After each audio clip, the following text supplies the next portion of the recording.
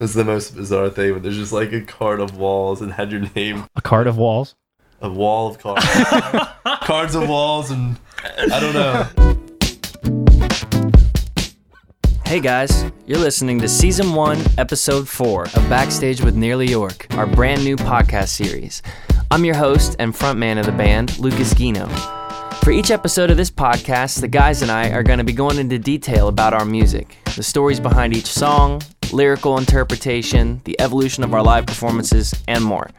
This season, we will be focusing on our debut 11-song album, Time Alone, which we released on June 1st, 2018.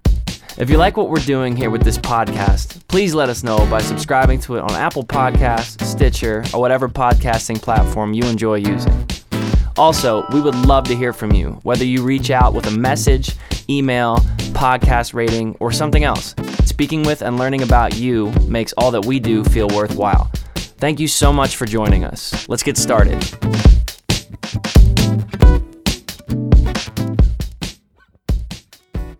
What's going on, everybody? You're here live with me, Lucas. Hi, I'm Chris. Hi, I'm Brad. And we are three of the four members of Nearly York. The date of this recording is March 4th, 2019. Hey. Brad's got the video up live right now so that he can talk to everyone that is currently tuning in, but he also has the volume up and there's an echo, which makes that super annoying. Thanks for turning that down, Brad. You're welcome, Lucas. You guys, how's your day? You want to talk about anything before we get into this? Chris, this is your first time on the live stream.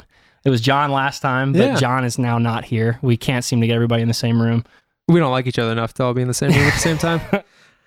No, but my day was good. I got to go to work 2 hours late because it snowed last night, so that was fantastic. That is nice. And fun fact for all of you, Brad showed up 10 minutes before it was time to do this, so he didn't help set up. And to make matters worse, he ate Chinese food today, and that's all that needs to be it's said coming about out of his body.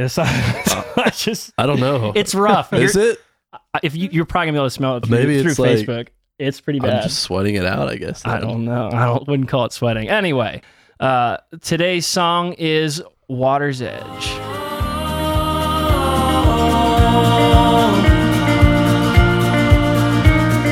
Take me there, out to the water's edge. This sea so fair, her heart in disguise. Can we pretend that we never knew each other just for tonight?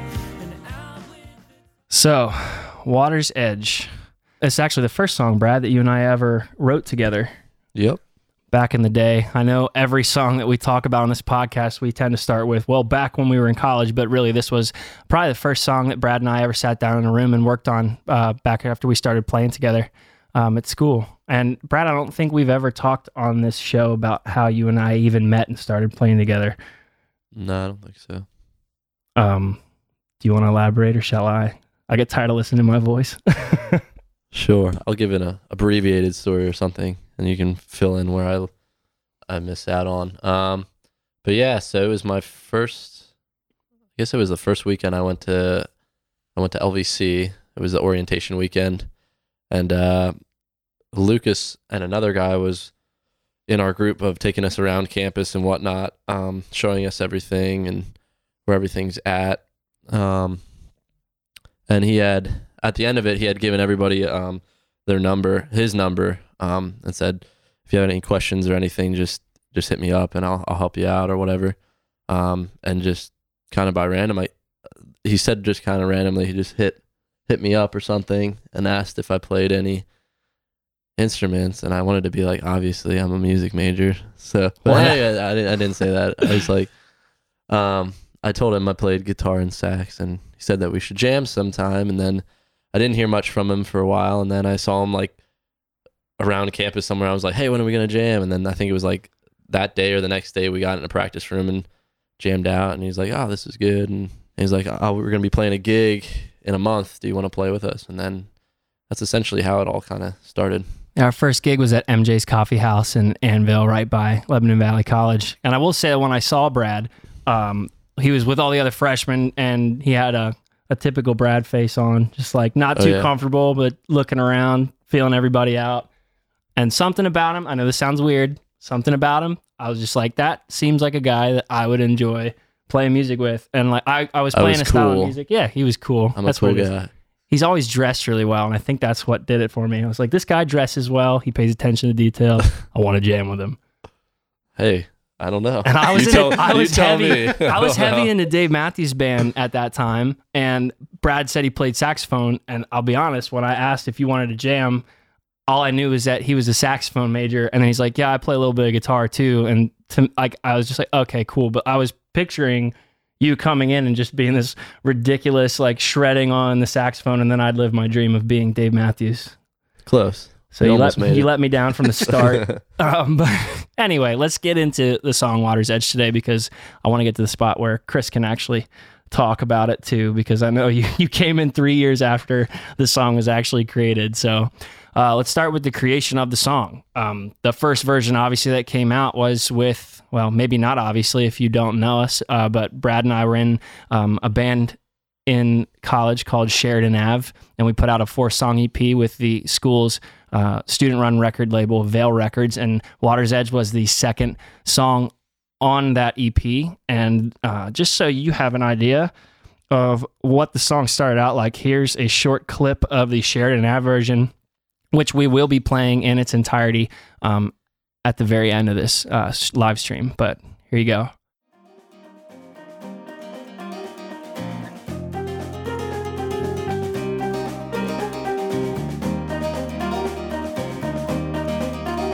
All the sand from this beach in an hourglass still wouldn't do.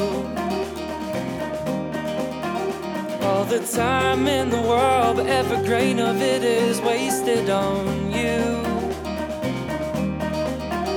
We once sat here till morning, your head resting easy on... That's plenty enough. You get the idea. But so as you can tell, there are a lot of things that are similar to the version that's currently on the record, a lot of things that are not. And I thought we could start by talking about how Brad and I wrote it. We wrote it in the practice room. It was our favorite practice room, actually. Is where it was raining out. It was like a Friday night. Because I remember there was something going on at the field or something, and everyone else was doing something, but we met up in our favorite practice room, and it was the first time we ever just sat down and hey, we're gonna write a song. And then after we had written the idea, we texted Jackson and said, "Hey, we have this new idea. We should come check it out." And then we went over to then we met in the chapel. And then we met in the chapel, and then with him, then we kind of finished the whole form of the song. But yeah, it actually started, and that was why that we have a practice room at LVC that's it was our practice room. I still remember how to get there. If any of you ever wind up at LVC, if you go in to the Blair Music Building, on the door on the Sheridan Avenue side, and you walk down the steps, and then you walk, there's 3 hallways on the right that all lead to practice rooms. It's the second hallway, and it's the first door on the right. There's 2, it's a longer practice room than the others, and there's 2 upright pianos in there. And we spent probably half of our college career in that practice room. Oh, yeah. But yeah, thank you for reminding me. I completely forgot about that. But I think a lot of things have changed from that first version that we came up with to the version that we put out. And I know some people have said they prefer the Sheridan Ave version, but I'm really happy with the version we came with. Yeah, I feel like I've heard it all in that song. I mean, I've heard people say they like it. They like the new one. They don't like the old one. They like the old one. They don't like it at all. They love it. I don't know. It's all over the place. Yeah, the intro's obviously different. The one on the record now has that whoa chant thing and the pads leading into the beginning. We changed the snare roll isn't there right away anymore. The bridge is probably the biggest thing that changed. Was we did that in the Sheridan Ave version. We did this really weird halftime thing that Chris actually is why didn't we have that on our version? Yeah, that's actually my favorite part of the song, and I didn't even know it existed until a couple months ago. Yeah, I feel like I've heard that from a couple people that they actually liked that part. But how could we know? We just tried to shorten it up, and it to me, I guess I was listening to it as a vocalist. It's this rant 45-second long bridge where I'm going ooh yeah, I'm not singing anything. I'm just kind of randomly humming, and it was uncomfortable. So I wanted to shorten it up. I I think I was the one that probably pushed for that the most. So I'll take responsibility. But other than that, I mean, there were a lot of differences that we wound up cutting from the song later on, which we'll get into when we get into the recording process. But yeah, Brad and I wrote it. It was the first song. And I think that's why we wanted to do it again for this record, is because we felt like we could do a better job of it than we did on that first record now that we knew a little more about recording. And so that's why. But yeah, anyway. But yeah, I mean, I guess we can move into the lyrics, because I have always really liked the lyrics to this song, and they related a lot to me. But I'm putting Chris on a spot here, but I'm curious, was there anything about this song that stuck out to you lyrically, or, you know, like, do you have any thoughts about that before I get into where I was coming from? Yeah, I mean, lyrically, this one, I mean, you get there in all of the songs that you guys had written for this album, but I don't know, it just paints like this picture of a story to me. I can see maybe the wave sound effects helped, but like see the setting of the song and all that kind of stuff, where I can like picture what's going on. And I don't know, I just like songs where lyrically they tell a story, as well as the music behind the lyrics being exciting, rather than just like going for straight like relatable pop or weird experimental jam music. Like, this is a good song, not that it's a jam song, but like musically it's exciting, and lyrically it's like there's a message coming across and it's telling a story as you go through it. Right on, man. Yeah, so this song, when a relationship has ended and you have all these weird things that complicate it, but you wish just for one night you could go back and, you know, uncomplicate it and then wake up in the morning and move on with your life, but you just want to have one more night where things aren't complicated. That's the point of the song, and I was really happy with the way that came out. But yeah, I think that's why this song's always, I think that's why people have liked it. I hope that's why people have liked it. This one had a better story than most, I think, from the start. But we can talk about recording a little bit. Brad? I guess this was this the second one we started working on? Yeah, this one, after Stormy Afternoon, this was the next one. I guess it was Water's Edge and Take You There, I think, were the next two along, because those are both really fresh college ideas that we thought we had an idea like what we wanted to do. But so Water's Edge, anyway, we did record a lot of it before the other guys were here. We knew that, at least I knew, I wanted the guitar part to stay in there, because that was, I feel like, a distinct quality of the song. The guitar part from the original. Right, from the Sheridan Ave, which is still there.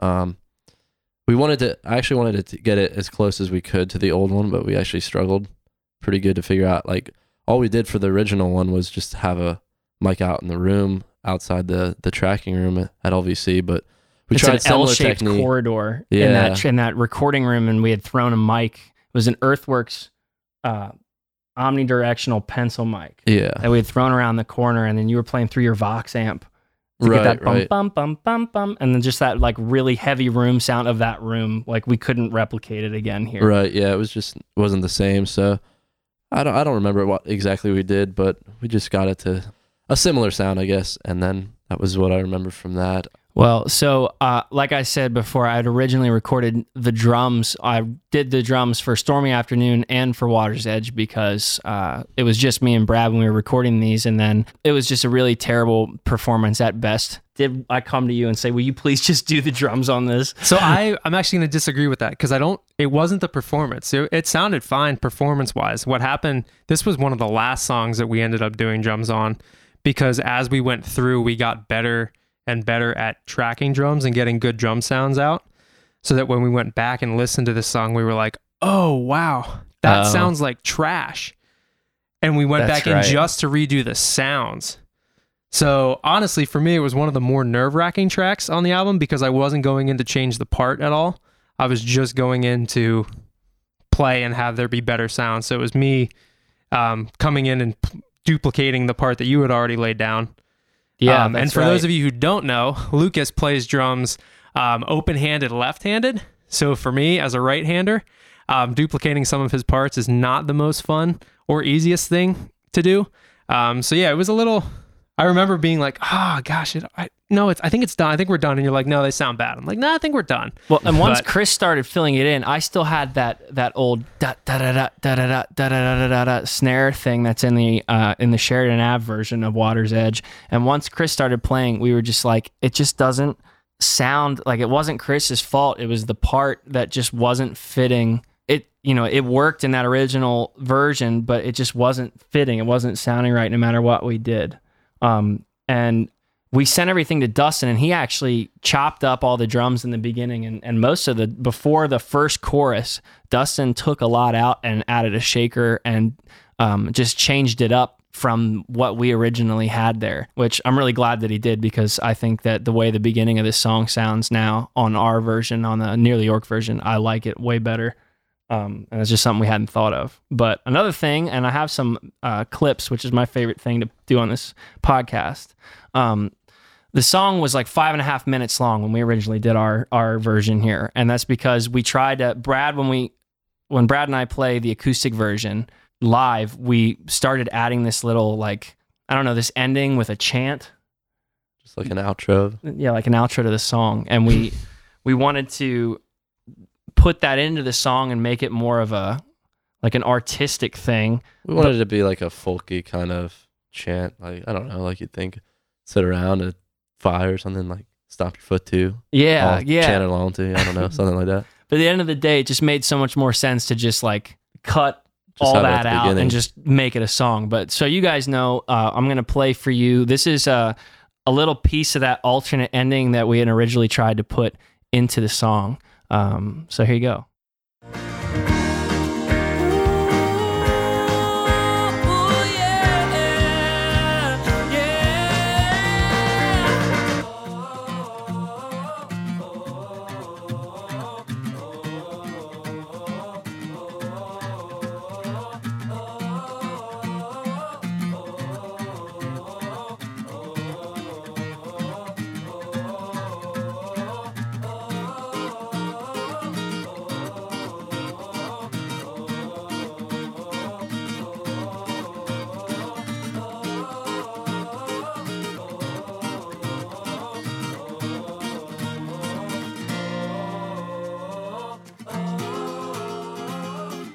And this just There goes were on supposed forever. to be drums in there. There weren't any drums. Yeah, no, Originally that was there were just, drums. It was like built in with that too, like built in. I remember. there were a lot of instruments would that come were in. just adding to it. But yeah, we can talk. Maybe let's talk about playing it live, Brad, because we play it a lot acoustically when we have acoustic gigs, but we don't play it as a band.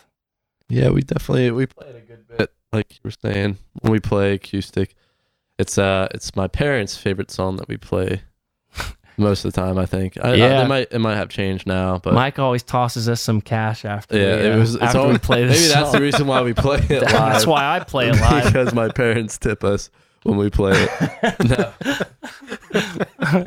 But yeah, but just about, I mean, the song again, I mean, it's probably the most folky, like, acoustic, country-ish maybe, like, song that we play. So, I mean, it's really the only one on the album that's like that.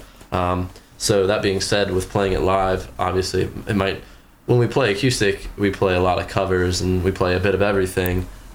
So we can kind of throw it in there and it all makes sense and people get a kick out of it. I mean, because that's what it is. I mean, it's an acoustic song essentially. So it makes sense to play it acoustically. So we're going to go to the last section of the podcast that we've added as of last week with our Nearly York bucket. Oh, yeah. Which is I printed out a ton of icebreaker questions, and we're going to play Get to Know the Band Better. So I'm going to pass the bucket to Chris, since it's his first time playing this game. This question: what part of elementary school do you wish you could incorporate into your adult life? Okay, well, it gives the example of nap time on here. That would be my go-to answer, but I'm not going to do that. Let's go with recess. If I ever had just a half an hour of time during the day to just do whatever I wanted with no reasoning behind it every day, that'd be fantastic. Yeah. Well, he took the easy one, Brad, so what's yours? I think our class was solid. We just go in and you just, at least, I don't know, I'm trying to remember, it's a long time ago now, but our class was definitely probably one of our class was a favorite blast. classes, just because you could go in and kind of, well, sometimes you had a project, but then there were some days where you literally could just like go dig into anything and just make stuff, and it was fun to just mess around and be creative for a little bit rather than being told what to do all day. Let's see. My favorite part of elementary school, or not favorite, if I had to incorporate a part of elementary school into adult life, the only thing that's coming to mind, and this isn't a part that I think I would want to incorporate into adult life, but when I was in elementary school, this image keeps coming into my head, so I'll just talk about it. I don't think this is an answer to the question. When I was in kindergarten, we had this board that everybody had their name on an apple, and if you were doing good, you were a green apple, and if there was a warning, like if you did something wrong and the teacher had to give you a warning, you got a yellow apple. And then if you got in trouble, like you didn't stop doing whatever it was you're doing, you got a red apple. And I believe a red apple meant that your parents got a note that you got to a red apple. And I was a kiss ass in school.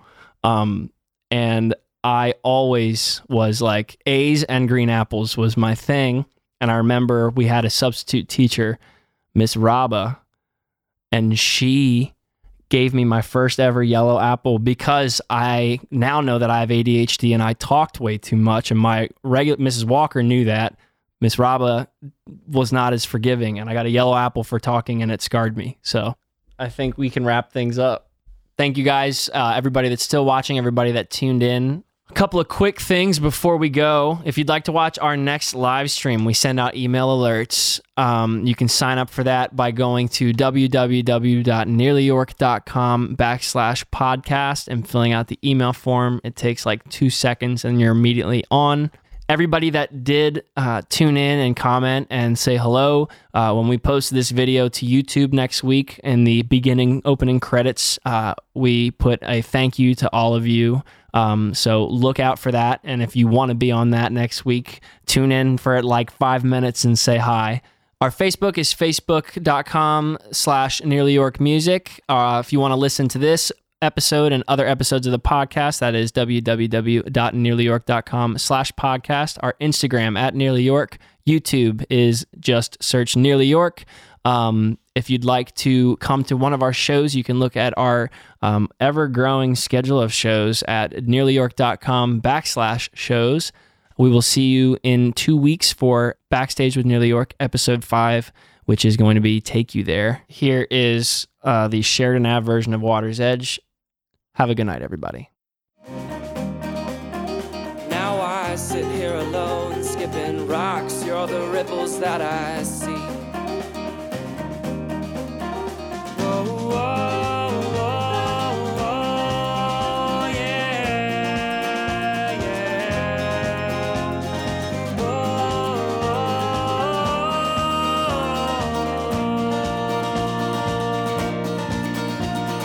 take me there, out to the water's edge, the sea so fair. Her heart in disguise, can we pretend that we never knew each other just for tonight?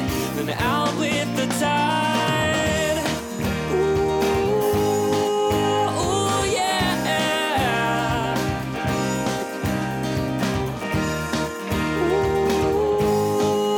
Ooh, yeah. All the sand from this beach upon my back will be a heavy weight to bear.